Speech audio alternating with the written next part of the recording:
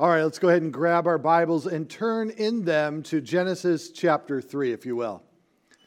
Genesis chapter 3, and the title of my message this morning is Trouble in Paradise. Well, last week we saw God institute marriage.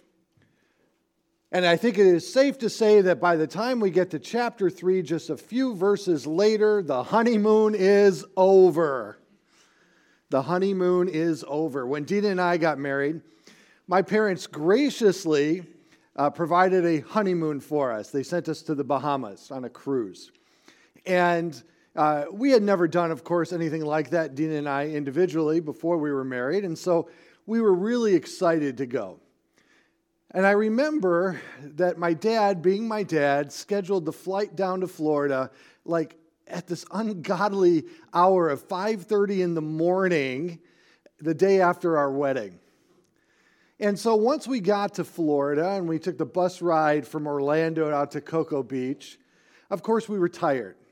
Dina slept on the bus. In fact, somebody on the airplane asked me if I was traveling with my daughter. I'll never forget that. It's like, gee, thank you. What? He ended up being a missionary that we actually became friends with. But as we were traveling, we got to the place where you board the cruise ship. And we were waiting in line. And there was a couple before us who apparently they were on their honeymoon also. And they were excited. You could tell that they were in love. You know, they were continuously kissing. And we were just like, okay, we just want to get on board. Okay, we're tired. All right. And I heard him talking about, this is going to be the best cruise. He said, honey, you can get whatever you want. I'm flush with cash. I was like, well, that's interesting to know. So we got on board the ship. And after we got settled into our cabin, Dina said, hey, do you mind if I take a nap? And it was, I understood completely. But I was wired. So I decided to take a walk around the ship. And it was enormous. It was one of those huge cruise ships. And so I was gone for quite a while. And finally, to get back to my cabin, I needed to cut through the center of the ship, which was the casino. And as I was cutting through the center of the ship, that couple that I had seen earlier in line were sitting next to each other, and she was crying. And, me being the Christian that I am, I eavesdropped. I wanted to know why. Well, lo and behold, within the couple of hours of being there, he lost the majority of his cash at the casino. And I said, trouble in paradise. What a way to start off a marriage. Genesis chapter 3 is the chapter where it all goes wrong. It is the root cause for every difficulty, evil, suffering, wickedness that we see in our world today. The Bible is constructed in a very unique way, and I've done this several times, but I'll do it again. God created everything, and everything was perfect. This page. God restored everything and brings it back to a garden state on this page.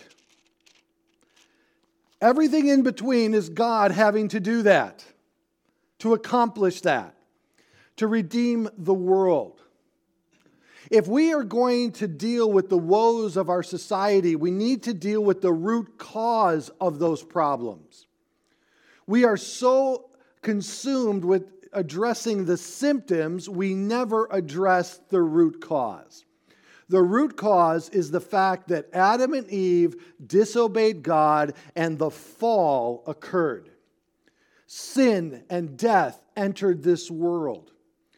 And as a result, each and every person born in Adam afterwards was born with a nature that was fallen, separated from God, and destined to die. Riddled and plagued by sin. And as a result, through the wickedness of man's heart, we see the evil of free will being exercised and that depravity formed before us. This is where it all begins. And so this week and next week, we're going to see the problem and the remedy.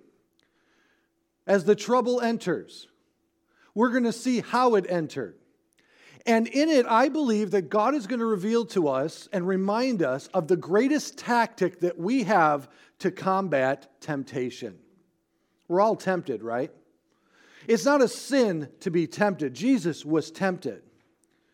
But we must resist that temptation. We must overcome and prevail against that temptation. And today we're going to show you how you can do that. By understanding why Eve fell and looking at the promises of the New Testament that God gives us to allow us to overcome the temptations that we will face as Christians here in this world. So let's pick it up in verse 1 of chapter 3. As a new character is introduced to our discussion. Now the serpent was more cunning than any beast of the field which the Lord God had made. And he said to the woman, "Has God indeed said, you shall not eat of every tree of the garden?" Here we go. The introduction, this subtle approach, the inducement of deception that Satan used to allure Eve away with. Notice with me that the serpent we now know to be Satan himself. In Revelation 12:9, John writes, he says, "So the great dragon was cast out, that serpent of old called the devil, and Satan, who deceives the whole world. And he was cast to earth, and his angels were cast out with him." Satan is still deceiving people in the exact same fashion that he deceived Adam and Eve. Eve specifically. So to understand that deception will allow us to prepare for the temptations that we will face and overcome them and resist them by knowing the truth of Scripture. We need to understand what I would consider the content of deception. What is the content of that deception? What does it look like? And what was Satan playing upon when he tempted Eve? Now, before we go farther, I want to address the character of Satan himself. C.S. Lewis stated, he says, "There are two equal and opposite errors to which our race can fall about the devil and his demons. One is to disbelieve in their existence. The other is to believe and yet feel an excessive and unhealthy interest in them. Either we give them too much attention or not enough attention at all." As Christians, we need to understand that Satan mentioned in the Bible is not the personification of evil. It isn't some metaphorical idea of evil. It isn't hyperbole. It isn't a character that is created to represent evil. He himself was a fallen angel that was thrown out of heaven due to the pride that he exhibited in heaven, desiring to be like God. He is a real adversary. The angels that fell are now demons, and they are real adversaries. And truly, they are the direction of the war in which we are engaged in. For we do not wrestle against flesh and blood, but against principalities and powers, the Bible says. This is where we need to take the battle to them, through prayer and the reading of the Word and the resisting of temptation. Satan is real, and he goes about as a roaring lion, seeking in whom he may destroy. Jesus told us that Satan comes, the devil comes to steal, to kill, and destroy. But Jesus then tells us that he has come to overcome the devil. It may surprise you to know that a poll was recently taken. 70% of Americans say they believe in the devil. However, though, half of them say they think he is a personal force, and the other half thought that he was an impersonal source. Anything but real. His deception appears to play on a lack of knowledge and understanding of the intent of the direction of God. By stating here, what did God really say? Did God really say it? In the ambiguity that Eve possessed concerning the Word of God, it seemed to allow room for Satan to cause contemplation, leading Eve to believe that there was something lacking in Eve's life that was desirable, that was needed. And I believe that it is possible that Eve even had good intentions by succumbing to the temptation of Satan, that she wanted to be like God. But we live in a culture today, and let me say this, and please listen to me. If you don't hear anything else, hear this. Reading our Bibles daily is no longer optional, okay? We need to be in God's Word so we clearly know and understand what God has said, right? If we can stop the temptation by simply saying, did God really say? We can reply, yes, He really said it. Amen. That stops it there pretty quickly, right? We need to be in God's Word. I am so concerned about the number of young people over the years that have told me that they have no interest in reading. They have no interest in reading. And some of them would even say, but you know what, I'm very interested in what God's will is for my life. Well, let's put 2 plus 2 together. Okay, 2 plus 2 still equals 4, even though some philosophers, one of my favorite ones, says our society today works on the assumption that 2 plus 2 now equals fish. Okay, logic doesn't play a role in our society anymore. But 2 plus 2 still equals 4. Let me ask you a question. You want to know God's will? Yes or no? Okay. He gave you His written word. Does He want you to read His written word? There's God's will for your life. Right? 2 plus 2 equals 4. If He gave you the written word, He wants you to read the written word. But I don't like to read. You know what? Suck it up. Let's start reading. Okay? We need to be in God's Word, guys, okay? Let's put down the social media. Let's put down the phones for a while. I don't care if you read it on your phone. I don't care where you read it. Just read it. The number one problems with Bibles in America today is the fact that they're not read.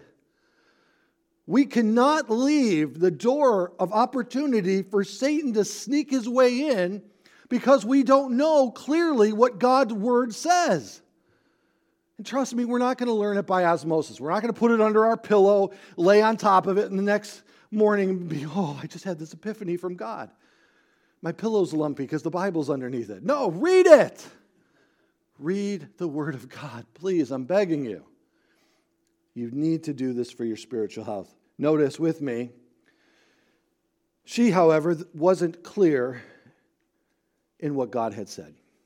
In verse 2, and the woman said to the serpent, we may eat of the fruit of the trees of the garden, but the fruit of the tree which is in the midst of the garden, God has said, you shall not eat it, nor shall you touch it, lest God die.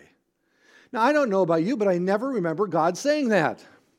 Oh, He says, if you eat it, you shall surely die, but He didn't talk anything about touching it. There was ambiguity there in Eve's mind concerning the clarity and the understanding of God's Word. He never said anything about touching it. Either she was unclear about what God had said, or she is inserted that to create the emphasis that she had added. Either way, it paved the way to uncertainty to what God truly said. Jesus, when He was tempted, immediately resorted to His certainty in God's Word. When tempted by the devil in Luke 4:4, Jesus answered and said to him, it is written, meaning I know what it says.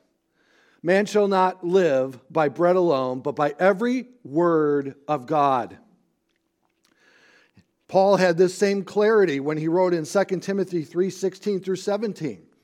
All Scripture is given by inspiration of God and is profitable for doctrine, for reproof, for correction, for instruction in righteousness, that the man of God may be complete. I want you to underline that word in your Bible. We're going to come back to it.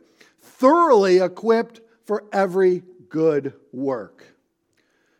We need to have clarity. We need to know what we believe and why we believe it. We cannot leave room, that door slightly open, for Satan to walk through. He only needs a sliver of an opportunity. And this was a sliver enough to allow him to plant an idea in the mind of Eve that germinated and brought about the fall. Notice with me in verse 4. Then the serpent said to the woman, "You will not surely die. For God knows that in that day you eat of it, your eyes will be open, and you will be like God, knowing good and evil." Satan immediately tries to redefine the consequences that God had stated. God said clearly, "You will die if you eat this." Satan immediately replies, "No, you won't." Do you notice that in our society, we've almost eliminated all consequence for wrongdoing? And our society is flourishing because of that, right? There isn't a level of justice anymore within our society to allow a cohesiveness and a healthy harmony to be found within our society any longer. The moment we remove consequence, is the moment that we allow the depravity of man's heart to run rampant. Now, some of you may think in your mind, well, the grace of God, didn't that alleviate the consequences of our sin? Didn't God alleviate the consequences of our sin? Let's think about that for a moment. The consequences were still suffered, weren't they? Just not by us, but by Jesus Christ. Right? God still held Christ accountable, laid our sins upon Him, on His shoulders.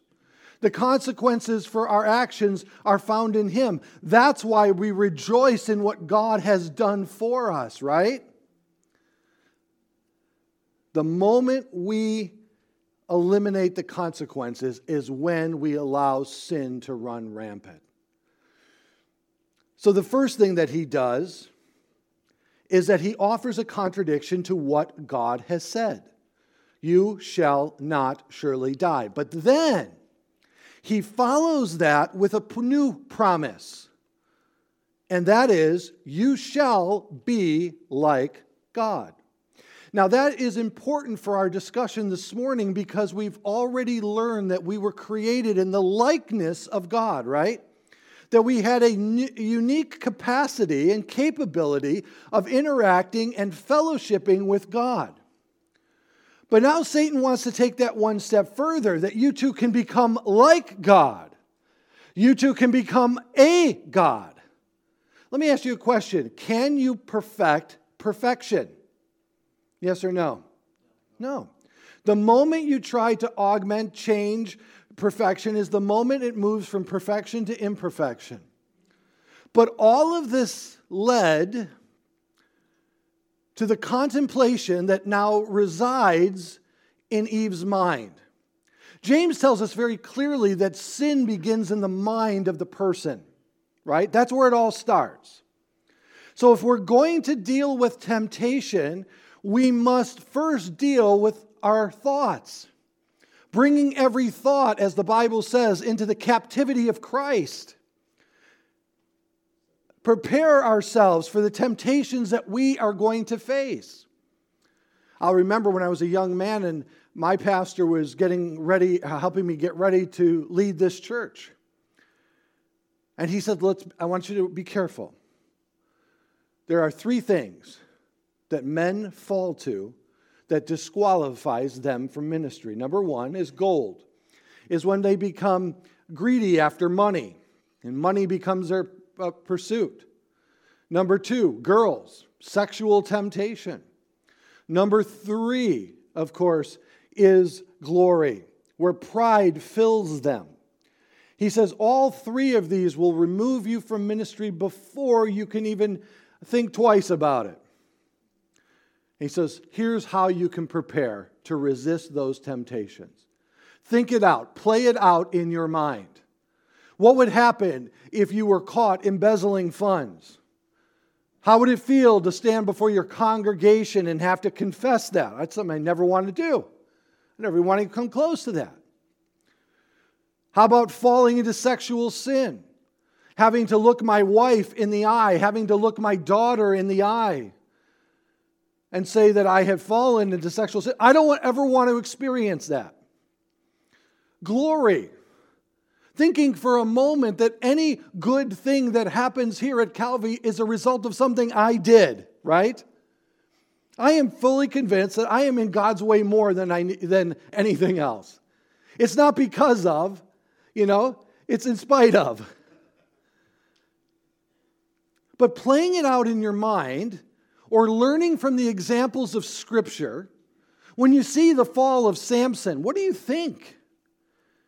When you see individuals who succumb to the temptation and disqualify, Adam and Eve changed a whole world. And remembering that sin never is contained to you and you alone, it always affects those around you. Not only does sin complicate our life, sin destroys our life. Unfortunately, the idea was placed in the mind of Eve. Notice with me in verse 6, as she begins contemplating what the serpent had just stated to her.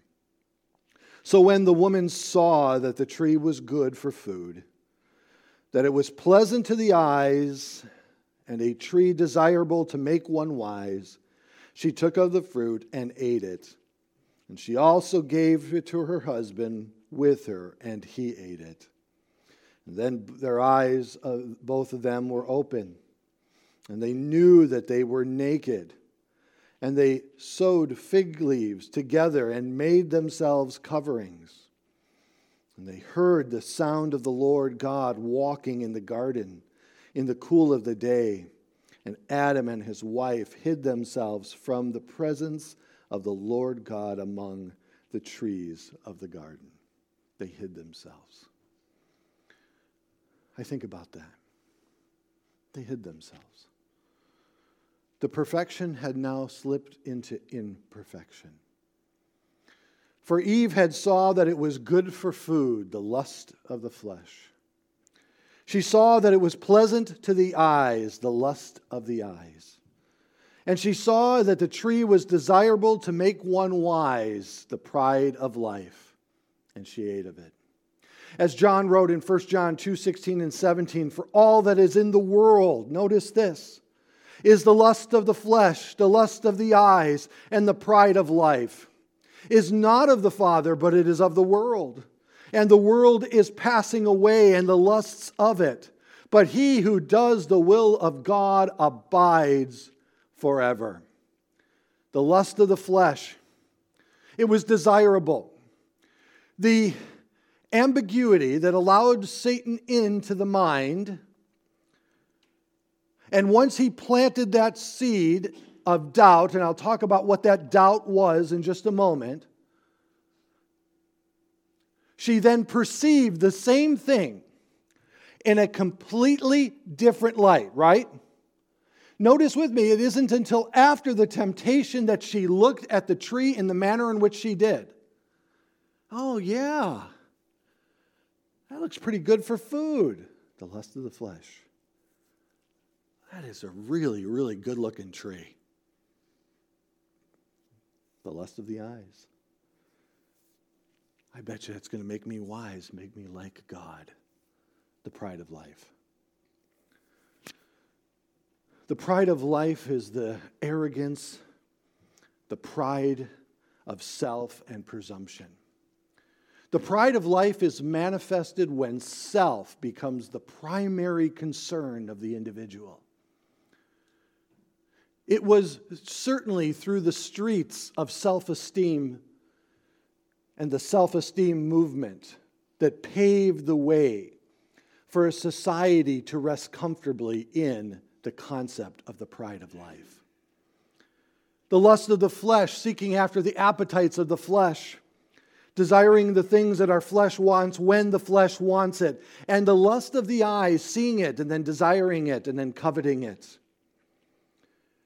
As one wrote, he says, to this day, every temptation, every attack from the enemy, and every worldly seduction falls into one of these three categories because Satan has no other place. Therefore, to counter the lust of the flesh, do what Paul did when he says, I do not allow my body to have mastery over me. As he said in 1 Corinthians 9:27, but I discipline my body and bringing it into subjection, lest when I have preached to others, I myself should become disqualified. To counter the lust of the eyes, do what David did when he said, I will set no wicked thing before me. In Psalm 101:3, I will set nothing wicked before my eyes. I hate the work of those who fall away. It shall not cling to me. To counter the pride of life, let us emulate what Jesus had done when he humbled himself and made himself of no reputation. In Philippians 2:7, but made himself, that is, Jesus made himself of no reputation, taking the form of a bondservant and coming in the likeness of men. However, though, I do believe there's another consideration that we must look at this morning if we're going to be victorious in overcoming and resisting temptation. First of all, it looks like Eve had the intention of a closer, more intimate relationship with God. It appeared from the text that Eve was desiring to be more like God. It was her desire to be closer to God, and this would allow her to do so. So she was tempted in a perfect state. It was her desire to add to her perfection. She had good intentions, but she was wrong. But notice with me, if you will, that when Jesus was tempted in the wilderness, Jesus also was in a perfect state, so Satan approached him in the same manner. Flip with me, if you will, in your Bibles to Luke chapter 4. Luke chapter 4. Luke chapter 4. I think it is interesting that Eve was in a perfect state, wasn't she? Everything was perfect around her. And yet, she succumbed to temptation. I wonder how this influences the conversation of the psychological dilemma or root of concern between nature and nurture. This would tell me that even the one who is raised in the perfect environment carries within them a nature that is still has the capacity to sin and to do wickedness and evil. Right? So it has to be the nature that we are concerned about. We need to address that if we are going to address other factors. Now, certainly environment can play an impact.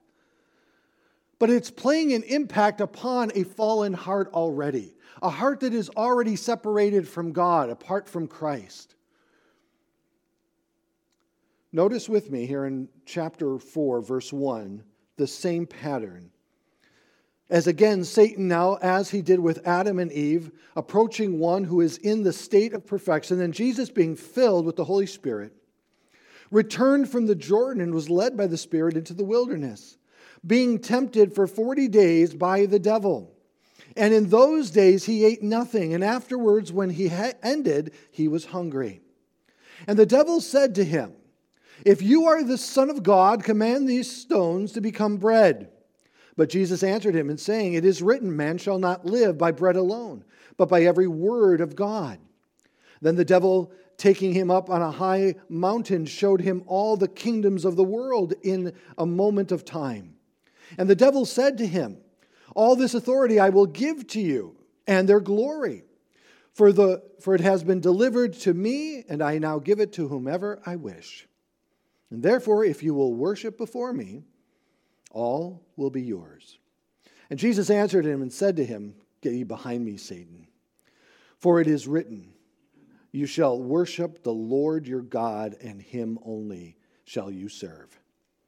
And then he brought him to Jerusalem and set him on the pinnacle of the temple and said to him, "If you are the Son of God, throw yourself down from here. For it is written, he shall give his angels charge over you to keep you. And in their hands they shall bear you up, lest you dash your foot against a stone." Satan using Scripture here. Notice with me. Did God really say, right? And Jesus answered and said to him, "It shall be said, you shall not tempt the Lord your God." And when the devil had ended every temptation, he departed from him until an opportune time. Notice, every temptation. Within it, the temptation of the bread, the lust of the flesh, the temptation of the kingdom, the lust of the eyes, the temptation of tempting the pride of life. And where Adam failed, Jesus succeeded. Notice that Satan twisted Scripture to bring about the temptation. Notice that Jesus countered with Scripture, clearly understood. There was no ambiguity in the mind of Jesus concerning what God said, right? Now, here's the interesting thing. There are some who, when they read the Bible, believe that there are certain books of the Bible that are pretty much what I call flyover books. It's kind of like those states between, Chicago and California, Yeah, I think there's some states down there, but they're flyover states. That's the only real interaction I want to have with them. They're of no real relevance, and there's nothing really attractive about them, so we just fly over them. And there are some who look at books of the Bible that way. Well, it's interesting to note that the book that Jesus used to counter this is the book of Deuteronomy. Out of all of the books, this is what he chose to counter with. And for many, Deuteronomy is one of those flyover books that we may sometimes pay no attention to. I think Jesus gives us a better lesson. Now, I want you to consider something with me, something that I find fascinating. I think that if we can understand what led Eve to that point of contemplation, to consider what Satan was saying, and to act upon it, if we understand why she felt that necessary, I believe we can better prepare ourselves for the temptation that is coming against us. And that is this.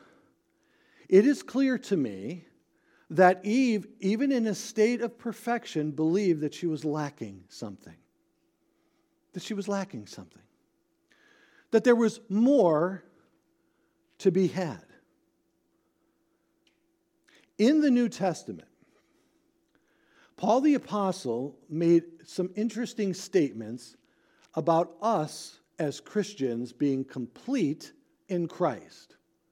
The word complete there means lacking nothing. Lacking nothing. The doctrine or the theology is the theology of the sufficiency of Jesus Christ. I believe many Christians today believe that they are lacking something. That God isn't providing something for them that only the world can provide for them, and therefore they look to the world to do so. But is it possible that that is the largest open door for Satan to come in and to exploit us? Believing that we are imperfect, that we are incomplete in Christ. Notice with me in Colossians chapter 2, verses 8 through 10. These verses led me in a completely different direction in my life, in my studies, and in my pursuits. I wanted to know what Paul meant here. Now notice with me in Colossians chapter 2, verses 8 through 10. Okay? He says, "Beware lest anyone cheat you through philosophy and empty deceit, according to the traditions of man, according to the basic principles of this world, or as some of your translations, I think rightly translate it, according to the basic elemental spirits of this world, meaning that spiritual influenced ideas are going to rob you and cheat you. Of what? What are they going to rob me of? And not that according to Christ. So what he is saying here is that there are ideas in this world. That there are ideas in this world that are crafted by the traditions of man, and those traditions of man are crafted by the elemental spirits working behind those men. That's what he's saying here. And he says, succumbing to these ideas, these philosophies that are filled with empty deceit, they promise something that they are incapable of providing. Let me say that again. They promise something that they are incapable of providing. He says, beware lest anyone cheat you. The word there in Greek is fascinating. It means to rob you. It's as if you were walking down the road or on the sidewalk, and then coming out of the shadows, someone blindsides you, mugs you, takes from you what you have, and runs off. He says that these ideas, these promises, right, that will not provide you anything. Oh, you shall not surely die, but you will be more like God, right? Then notice how he counters this. How do we prepare for this? Okay? How do we protect ourselves? Notice what he says in verse 9. For in him, that is Jesus, dwells all the fullness of the Godhead bodily, and you are what in him? And what does complete mean? Lacking nothing. There's nothing that this world can offer you that is superior to that which Jesus Christ can provide for you. That's what he is saying here. So don't get fooled, don't get cheated, don't get robbed, don't succumb to these ideas, don't believe that you're lacking anything. You are complete in him. Christ is sufficient. That's where I start now. No matter what it is in life, if it's an ideology, if it's a thought, whatever it may be, I start with God and find that I'm often resolved in God, meaning that I'm complete. Paul echoes this thought in this next verse.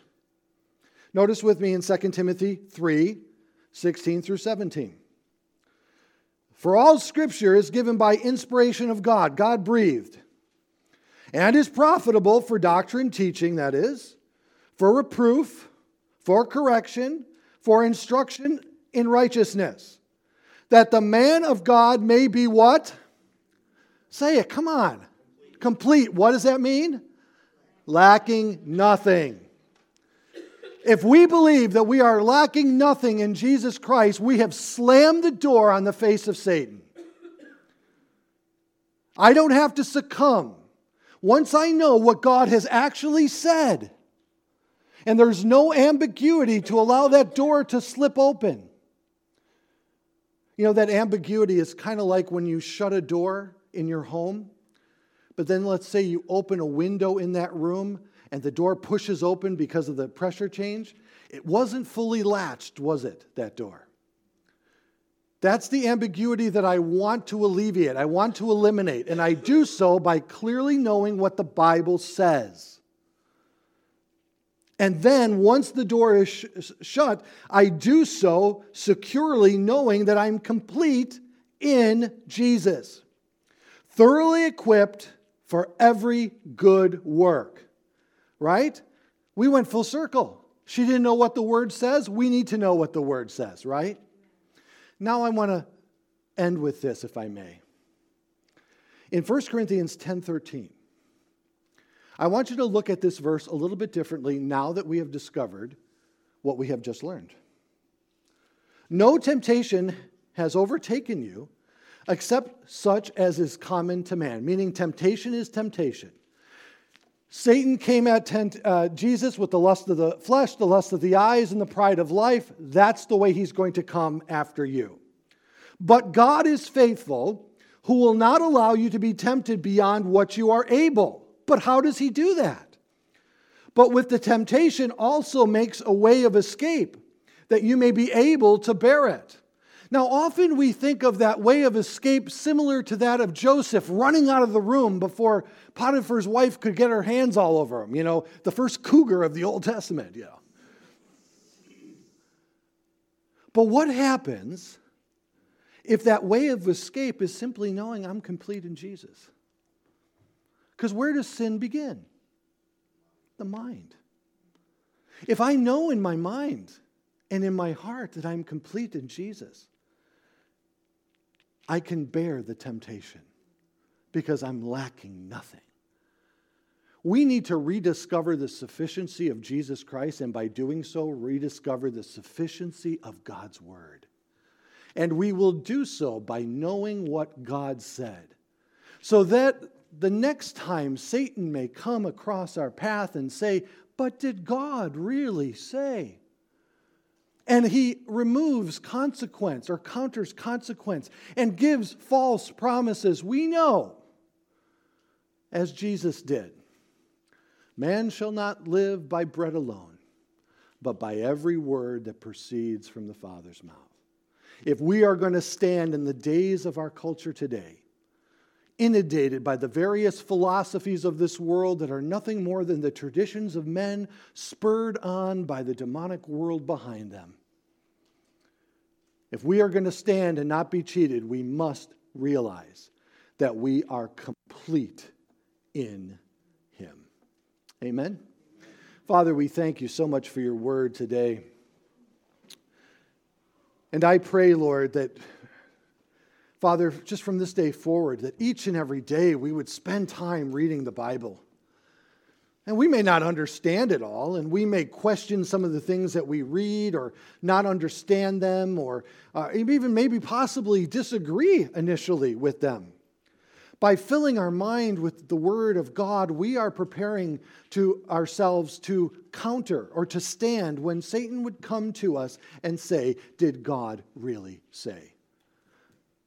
And we can, in simple faith, say, "Yes, He did." So, Father, I pray that you would help us to stand against the temptations of this world that find themselves in the lust of the flesh, the lust of the eyes, and the pride of life. Father, I pray that we realize that we must die to self, take up our cross, and follow after you, to glorify you in and through our lives and by everything that we say and do. Father, I just pray that you would give us the strength to do so. Open our eyes and heart to your word as we read it by your Spirit. And we ask all of this now in Jesus' name. Amen. Let's stand for our closing song.